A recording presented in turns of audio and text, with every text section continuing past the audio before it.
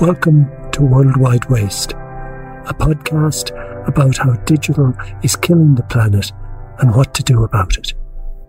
Chris Coyier is a web designer and developer who built CSS Tricks, a website all about building websites that's been going strong for more than 10 years. He's a co-founder of CodePen, a playground for front-end web development. Along with Dave Rupert, another brilliant designer, he's the co-host of a podcast called Shop Talk, a show about building websites. Chris is a brilliant all-round guy and just a really nice person. Chris is worried that the web is going in the wrong direction. Too big, too slow, too complicated, too much stuff. A disconnect between the people who make websites and the people who use them. He's shocked at just how big websites have become. It's a huge problem. It's a huge problem. I mean, 10x, you're saying that over, a decade and a half of size of websites. Okay, that's bad.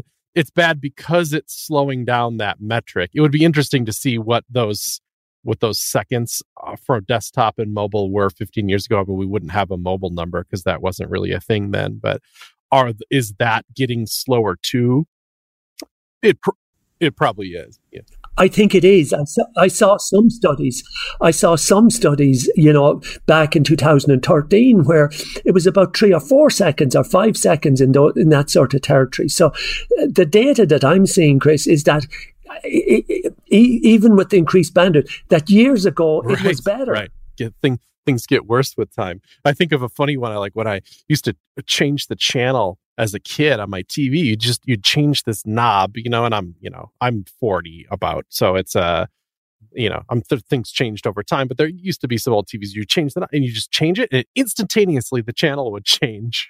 And then now we have these cable boxes and stuff. I watch my parents try to change the channel. It takes like 4 seconds to change the channel. I know we're talking about the web, but I'm like, why did that get slower over time? That's so weird. Exactly. I mean, that's a great point. That really annoys me, like when I'm in hotels or whatever. And like digitally changing the channel is a pain in the ass, like I think. Isn't stuff supposed to get better? Like, how did this? Yeah. Exactly.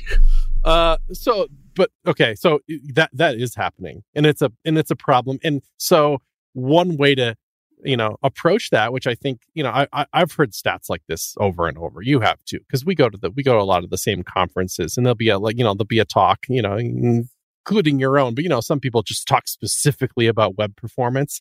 They all open like this. They open with statistics about how bad it's gotten. And so there's a lot of evangelism happening there. There's more tooling. There's more people talking about it. There's more consultants in the area. Yada yada. People are trying to tackle it. And it's not working. Overall, it's not working. And the story is the same for accessibility, too. It's like lots of people talking about it. We know it's a big problem. And yet, as you measure it, it gets worse over time. And so that's such a sucky problem that it feels a little overwhelming. It feels a little bit like the virus does. Like I feel helpless. I can't do anything. And why? What is the forces? Because there's all these forces at play. What's this inexorable force that's pushing it bigger all the time, or set of forces? I hear this one too. I can't link you to a study or anything, but I bet you've heard it too. It reminds me about, here's two of them. One of them is like football players, like the United States kind of football, where they wear the big pads and the oblong ball, and pass and run and stuff. They wear big, thick, heavy pads and helmets, and they smash into each other and try to move the ball. And safety is a big concern and a big topic around that. And they say that if you build a better helmet, which they try to do to reduce concussions and keep players safe and all that, the end result sometimes is the players just smash into each other harder. You've given them this equipment and you're trying to solve it with technology, but the end result isn't really working because they just have better equipment, so they smash into each other. I also think of like car safety, whereas like an old car and the invention of cars, they went 15 miles an hour. And they were still dangerous because, I don't know, you'd go flying out of it, or the thing wasn't built for safety like they are now. Fast forward to now, we have cars that are much, much safer, and seatbelts and airbags and all this stuff, but we drive 85 miles an hour. So the danger is still there. So it's like we improve the technology and then we just get more reckless with the technology. So it's just, that's the force at work. If web designers design kit for professional footballers, right? They'd get on the pitch and they wouldn't be able to run. Right. Because if you think that performance is so critical, right? In the experience, the linebacker would try to run and he'd be so weighed down with crap that he'd be running at half the speed he's been running at 4 years ago. And if web designers design cars, right, you'd put the pedal to the metal and you'd go at 40 miles an hour max speed. We think we're designing Ferraris. We're designing Ferraris, but we're designing tractors. When you actually look at the essentiality, we know that performance from a customers from a use point of view is critical.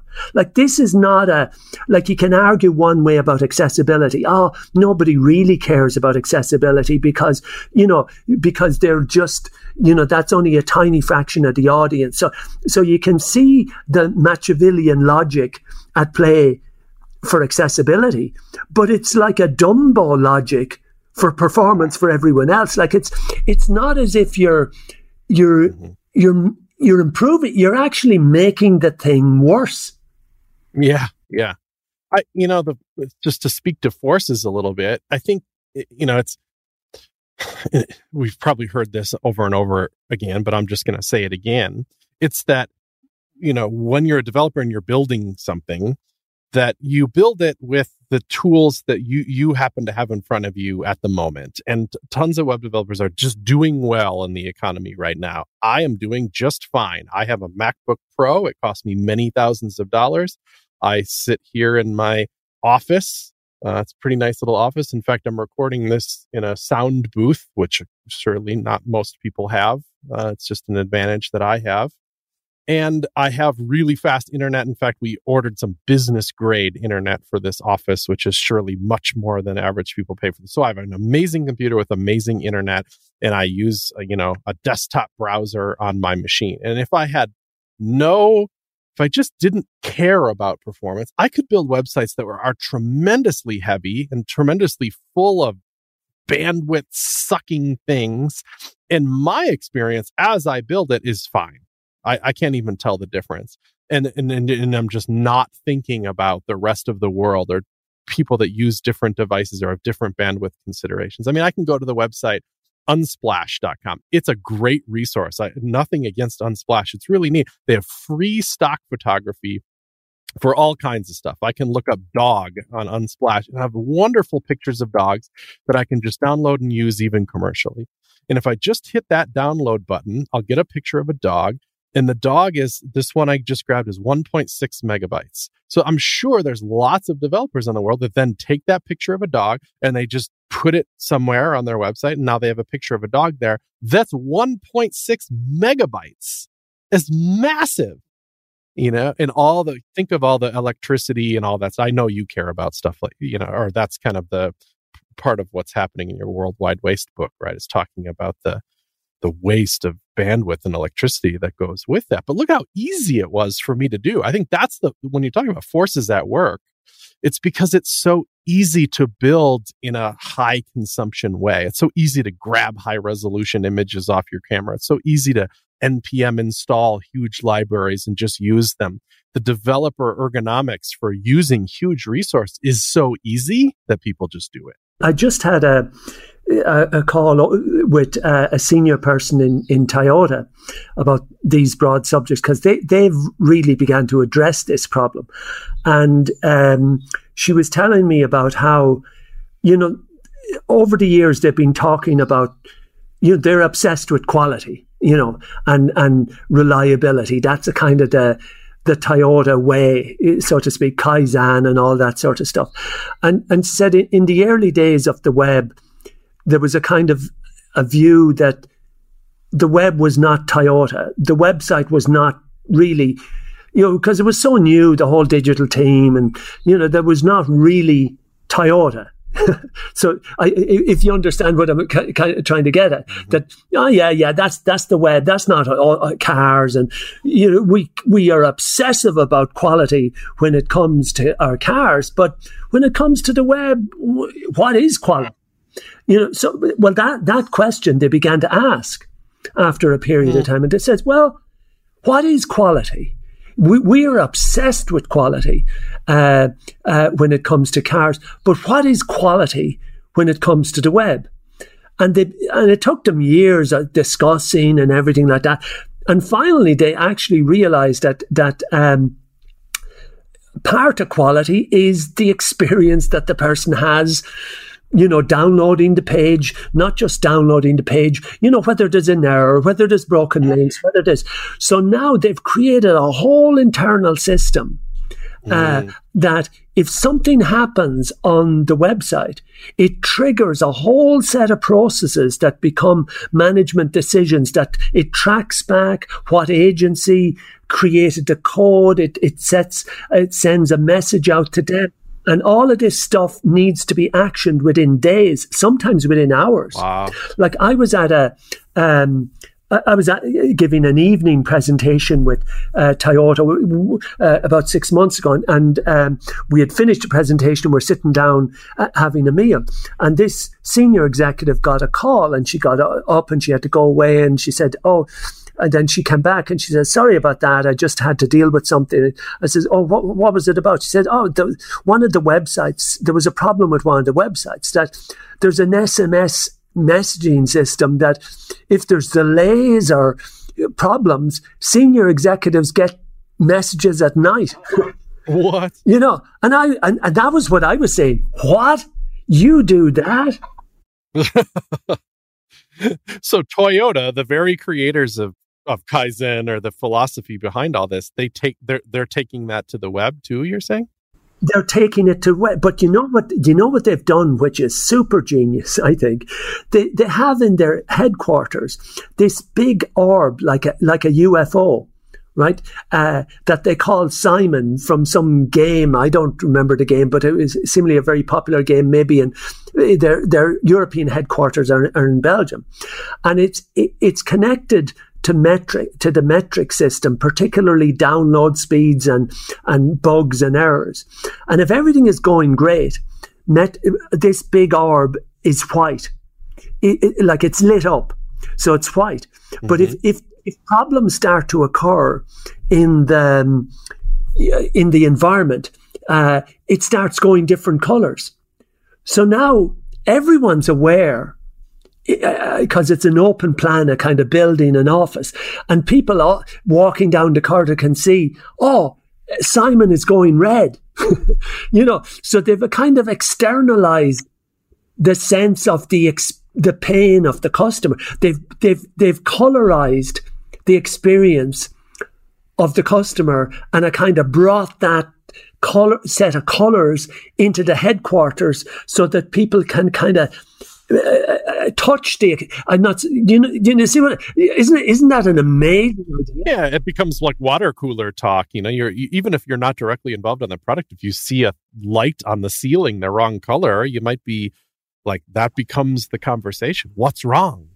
But is there something, Chris? Because you're a developer, a thinker. Mm-hmm. Is there something that you could begin to think about that could somehow, in your wonderful, amazing environment with, amazing bandwidth, that at the same time when you're developing, there's these red lights go on, or how can we design into the development process? Maybe first it's a management issue to establish quality, but somehow that makes the developer feel a bit the experience that they're developing, or somehow gives them triggers. Or have you seen anything? Have you anything that triggers or brainstorms? Yeah, not this good, but I'll say that I think the technology is there to enable this. So I think of things like performance budgets is one of them, which is, we allocate these metrics are what's important for this website. And, websites these days are constantly evolved. A big website of pretty much any scale is probably pushed to many times a day. That's just kind of how websites are built these days. And there's all kinds of processes in place to watch them. For example, developers write tests for their website that, there's this JavaScript function and we're going to give it X, Y, and we expect back Y, Z. And if it doesn't pass that, the code isn't allowed to go to the website. So that's long been established already. This website better pass these tests, otherwise alarms go off. But the alarms that go off are often pretty benign. They're like a Slack channel gets pinged or an email gets generated or something. But still, the technology's there. What that could power instead is the lights changing color in an office or something, test failing. But that's just tests. There's also this, like the performance budgets I mentioned. That's a form of a test. It spins up the website. It gets some performance metrics from that website. And it's essentially failing a test if the metrics go over those bars. It takes too long to load, seconds-wise, or it goes over a kilobyte limit or something. That's akin to failing a test. And there's more that can get piled on this too. There's accessibility testing.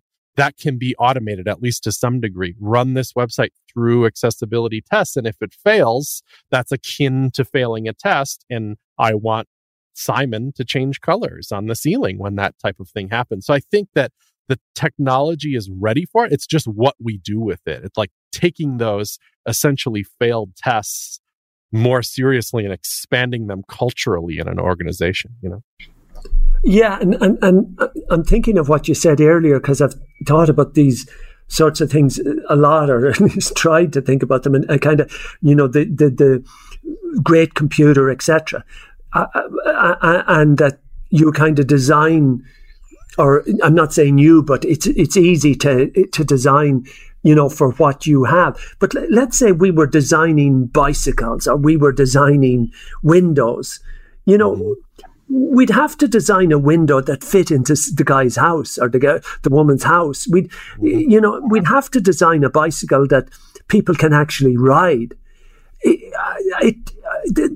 What is missing? Like, there's these constraints. Like, when you're designing a car, it has to meet safety standards. It has to. You have to be able to get into it. You have to. There's certain things that just have to work. Yet on the web, it seems you can design. Like, I saw this environment, and they had a great intent, but they were designing this sort of service to help recent immigrants. I think it was around the time of the Syrian war that were coming to Europe, and they designed it with such a heavy JavaScript that the immigrants had smartphones, but they were really cheap.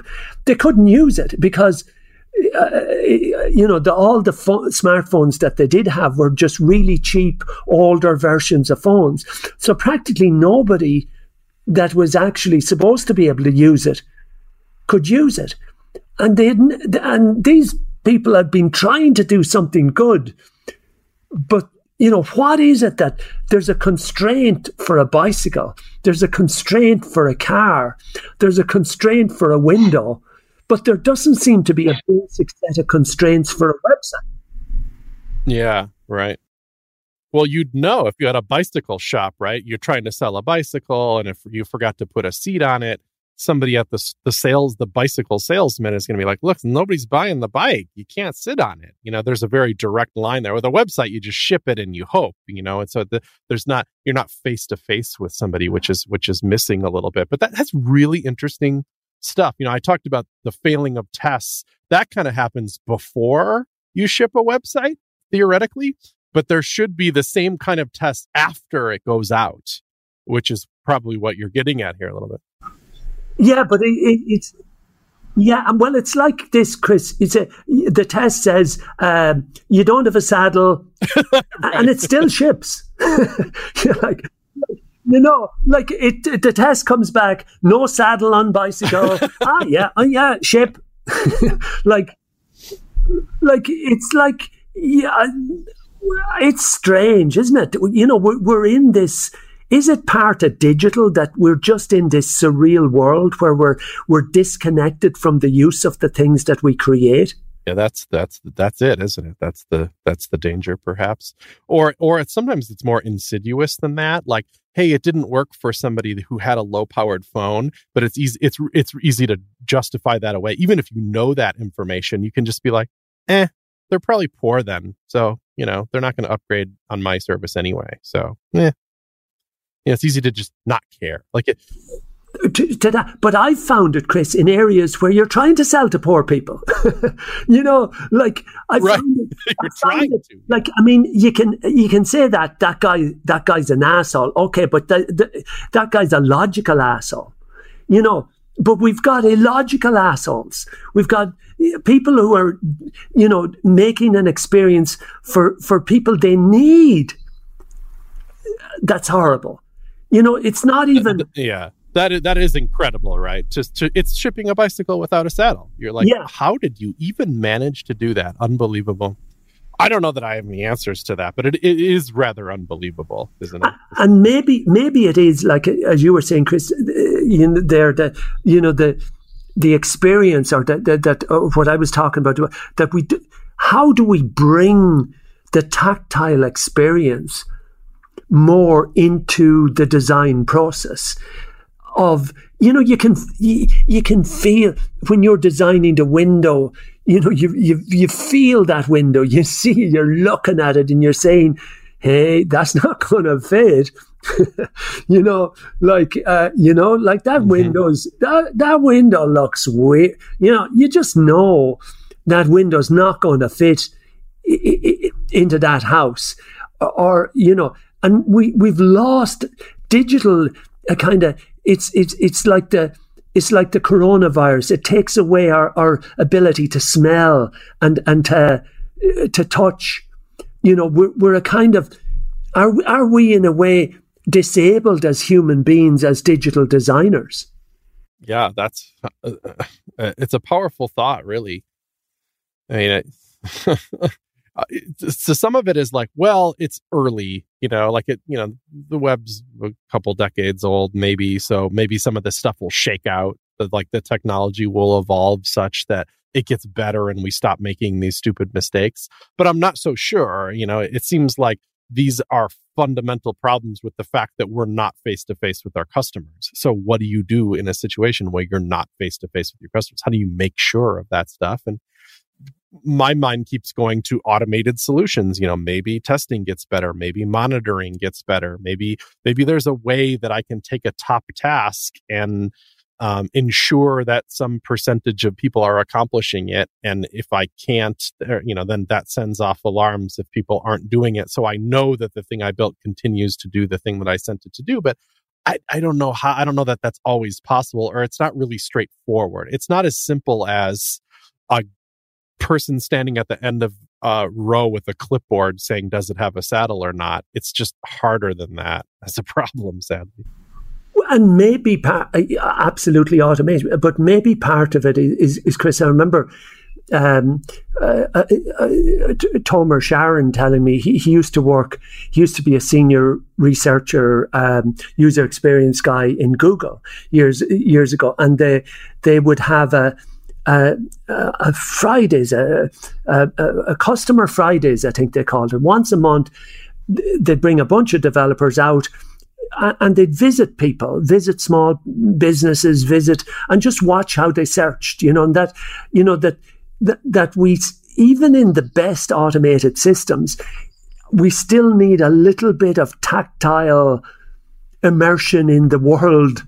You know, somehow bring in, like the Canadian government web team, every evening they test about 12 coronavirus tasks. So can you find the symptoms for, you know, how much benefit you're this person, how much benefit do you qualify for? You know, just all sorts, a kind of top tasky type of stuff. Every evening, they're practically every evening they're testing. So we're giving these. Now it's semi-automated. They're not doing, it's not live, but it's at a kind of usertesting.com type of stuff. So, but they look at the videos the next day, they analyze them, and then they say, oh, that didn't work, or change that content. They can't. Oh, look, they can't find, and then they initiate a series of changes the next day. And they're constantly evolving their content and their architecture based on this constant feedback. And they also get feedback in from the call center saying, oh, they're big stuff about masks now, masks. We've seen a big uptake on calls about, so they've modeled this constant. I think you really need that, like that, for all the wonderful stuff. You can't beat just a little bit of immersion into the world of use. I think of, not to make this an ad for any particular product, but I have a little bit of experience with this product called FullStory, and it's an analytics kind of platform.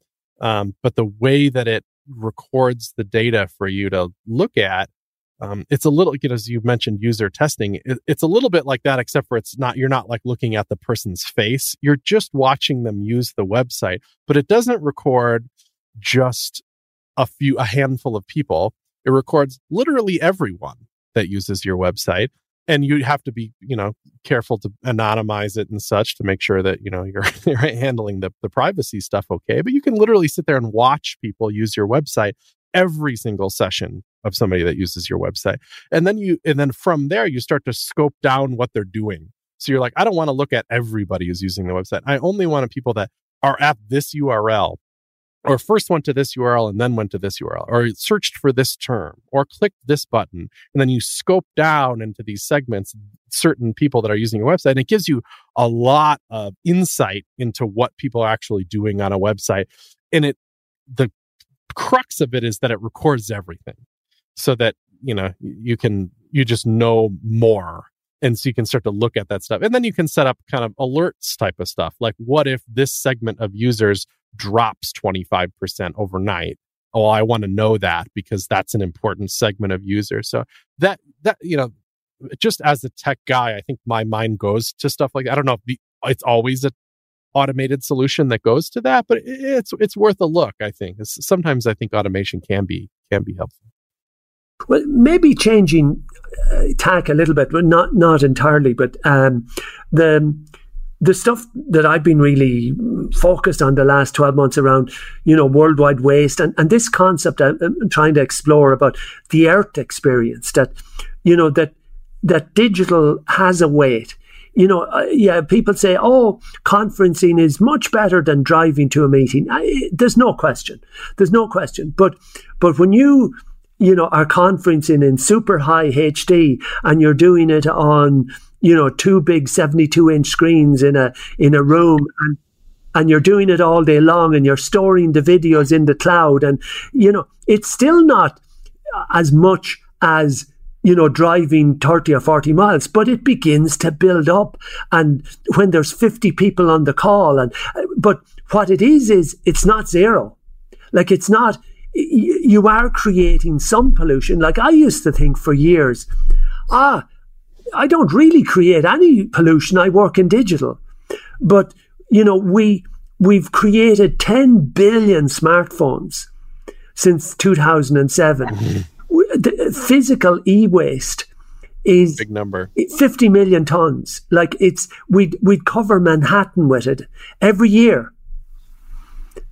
Just physical e-waste with cables and screens and old phones and all that sort of stuff.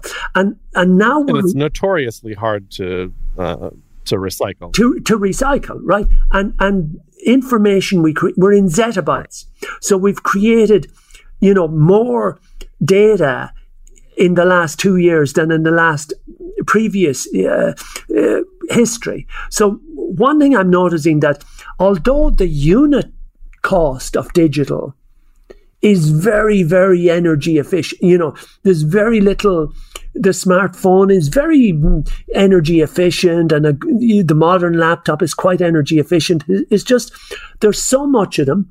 We are now creating 8K files that nobody can see.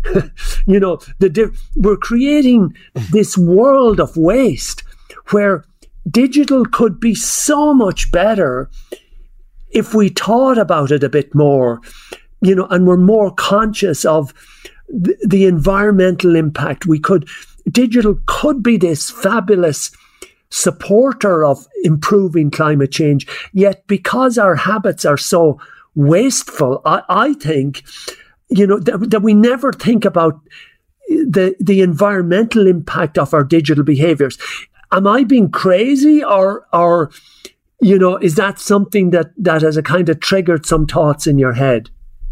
I mean, it has, because you just see it more and more. You see, from my perspective, I see things that are just like, it's starting to be taken for granted that every commit that I push to the world is like forever saved, which to me is like a new concept. Like, I guess in my comeuppance as a developer, I was kind of like, oh, you push up files and you change them. So that's just change, and I have so much disk space, and that's a finite resource, and I change the files on there. But now it's like, if I open a photo and edit it, well, that photo exists, but the photo before I edit it exists too. And if I edit it 10 times, then I have 10 copies of that photo, and that became possible. It just the reason we did that is because it just became possible to do so. And so we did it. It's just, that was the force was, it's possible, so let's do it. And now that's manifesting over and over. Like the fact that a Zoom call, for example, can just trivially, you click a checkbox and now it's stored forever. That's wild. And they do it because it's a feature, maybe that appeals to some companies, so that they'll pay a few bucks for that because that's important to them. And hey, cloud storage is cheap enough to do it, so they do it. But I don't know. I don't have data and information to find out what. It seems like this is just ballooning, and that the countrysides will be filled with data centers. It is. Yeah.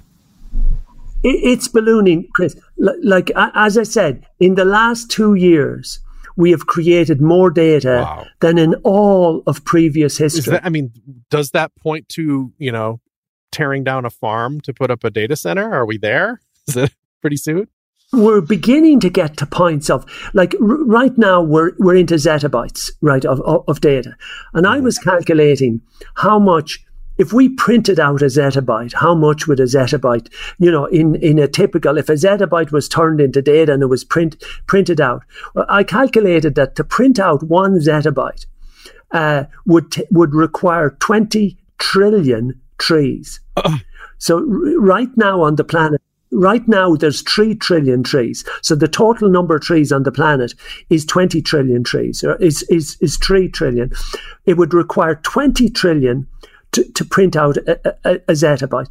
And by 2030 or so, it's estimated we'll have over 2,000 zettabytes of data. So we are getting to data levels that are, and it is those things.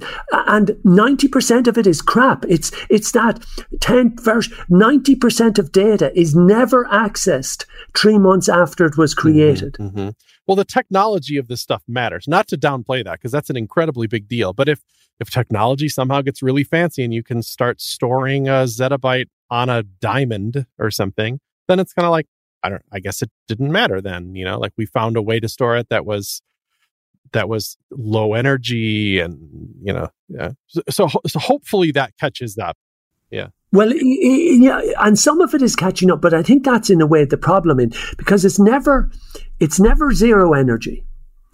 So even though, of course, a megabyte of data back in 1967 would have cost you $1 million.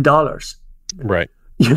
And so the storage costs have come down enormously, but in many ways they've just facilitated bad habits in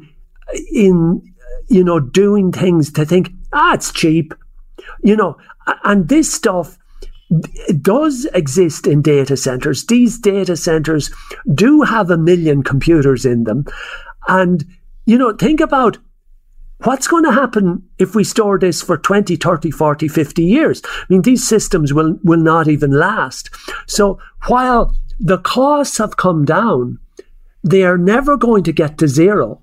Yeah, things have a way of not working out how you want them to, right? Like safety doesn't get better, performance isn't getting better, accessibility isn't getting better. What would make us think that this would get any better either? You know, things have a kind of a gnarly way of not working out how you want them to. Yeah, and this sense of like, you know, that thinking about like I was looking at in the podcasting, and we were saying, well, what's the best way to save this and to edit it? And, you know, of course, if you know a musical background, you say, let's do it in a WAV format. Yeah. So we'll edit in a WAV format and we'll save to MP3. So, but then I started doing a little reading about, and I was saying, well, professional journalists out on the road are recording in MP3 and editing, and their editors are editing in MP3. And I was thinking, that, you know, but you're going to lose a bit of quality, aren't you? Going to lose, you know, it's not. So I decided to do an experiment, and I recorded the same thing in a WAV, and I recorded it then in MP3. Just 30 seconds of speech or whatever. And then I edited the WAV in using WAV, and then I saved it to MP3. And I edited the MP3 in MP3, and I saved it to MP3. And then I asked a bunch of people, I says, can you hear any difference? So I gave them 2 files. You know, and people came back and nobody could hear a difference. And I said, one guy came back to me and he says, and I listened to it on really expensive headphones. You know, he was an audio geek. And he says, I can't hear any difference. So then I says, well, why do we edit in MP3 if it's only a podcast then? You know, if you're only dealing, because a WAV is like 10 times heavier. And do you see what I'm getting at? The kind of the consciousness of, we don't choose the lightest option. We often overdo it. Yeah, just in case you need to go. Yeah, I know MP3 is just as good as WAV, but I'm still going to do it in WAV. Yeah. I know what you mean there.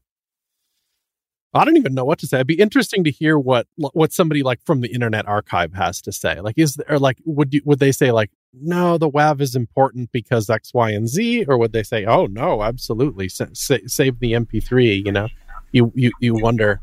Yeah, if there was a reason, if you had I totally agree with that. But you know, does the archive need to archive the 40 edits you did to that photo?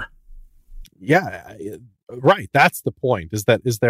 Can we evolve our thinking to be more intelligent about what to kind of carve away from the back? We don't ask those questions, do we? What is useful? What should we store? Because when we store everything, it'll be incredibly hard to find anything.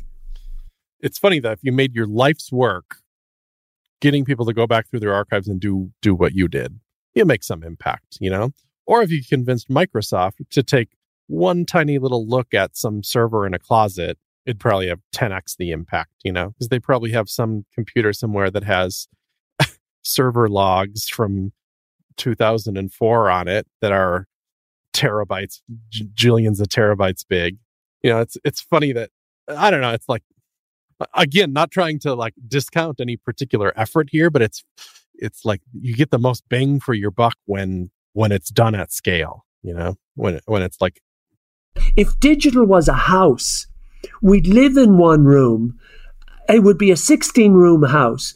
We'd live in one room, and the other 15 rooms would be stuffed to the gills of stuff we'll never use. And then every year we get 2 more rooms that are stuffed to the gill with stuff we never use. It would be, yeah. I mean, that's a pretty apt metaphor for digital right now, I think. And it's, you know, the trend points the wrong way, right? That storage is going to continue to get cheaper.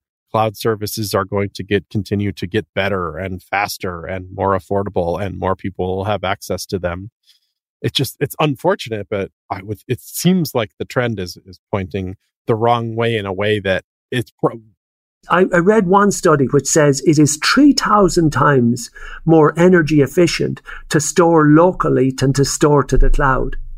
most of us are becoming much more conscious about our physical footprint, but we still have not a kind of opened up that consciousness of our digital footprint. Right. Yeah, the developer in me thinks about some other possibilities too. Like what do you have that requires like an active server? Something that needs to be like hooked up to the actual internet and responding to requests and is like awake. That's kind of has different energy requirements than a server that's just more dormant. That's just full of static files. That's just kind of sitting there. That the kind of type of storage is probably important to consider too.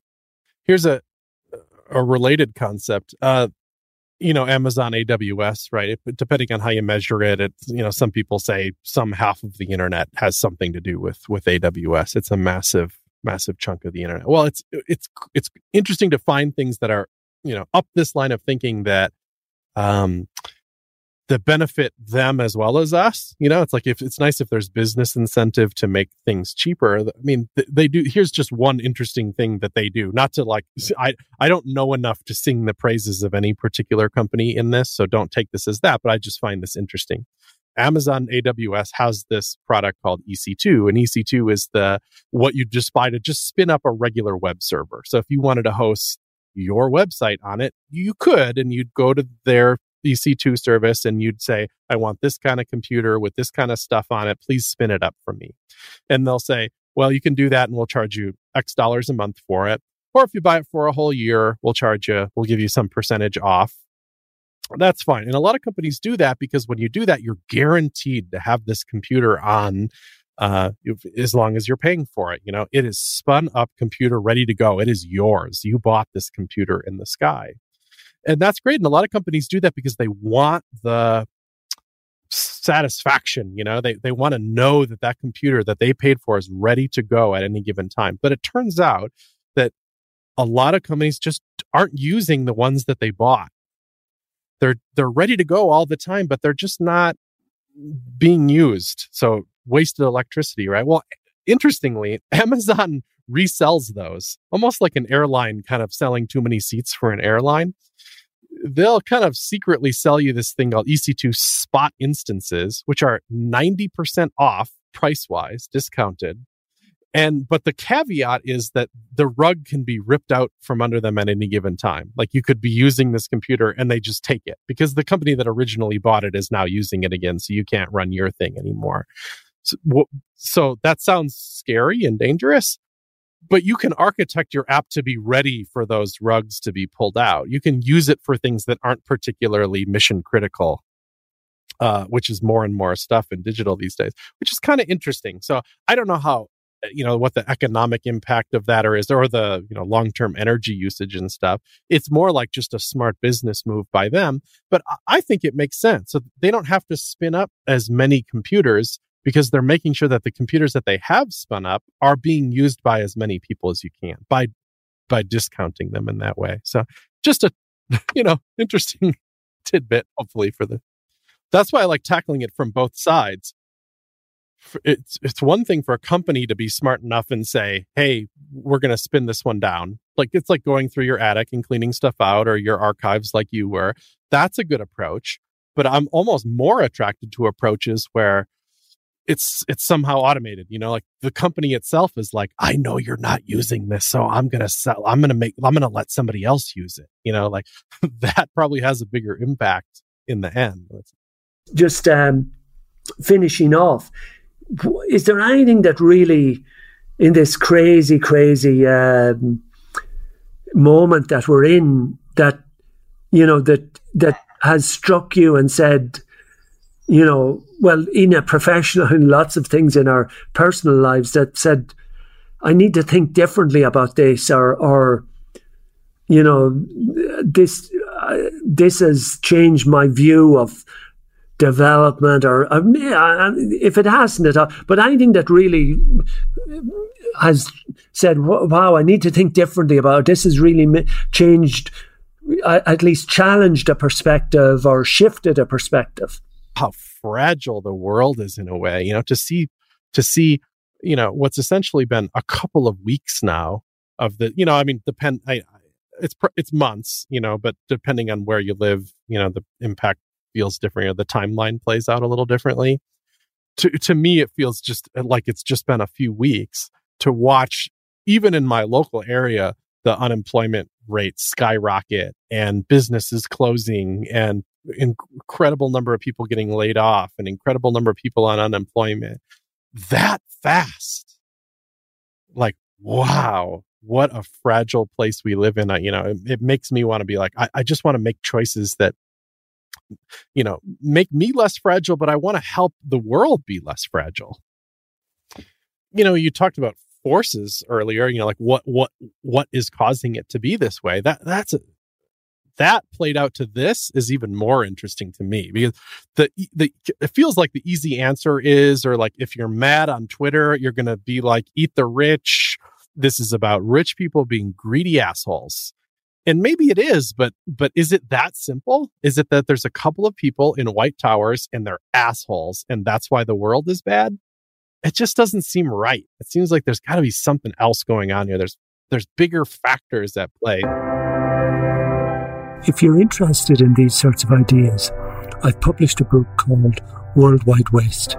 You can find out more at jerrymcgovern.com/www. Thank you.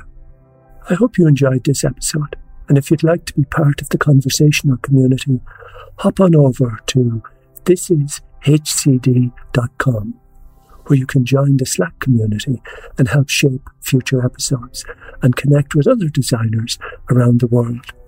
Or join the HCD newsletter, where you can win books and get updates. Subscribe to our content on Apple Podcasts or Spotify. And listen to any of our design podcasts, such as Getting Started in Design, Bringing Design Closer with Jerry Scullion, Prod Pod with Adrian Tan, and Ethnopod with Joe Hasbrook. Thanks for listening, and see you next time.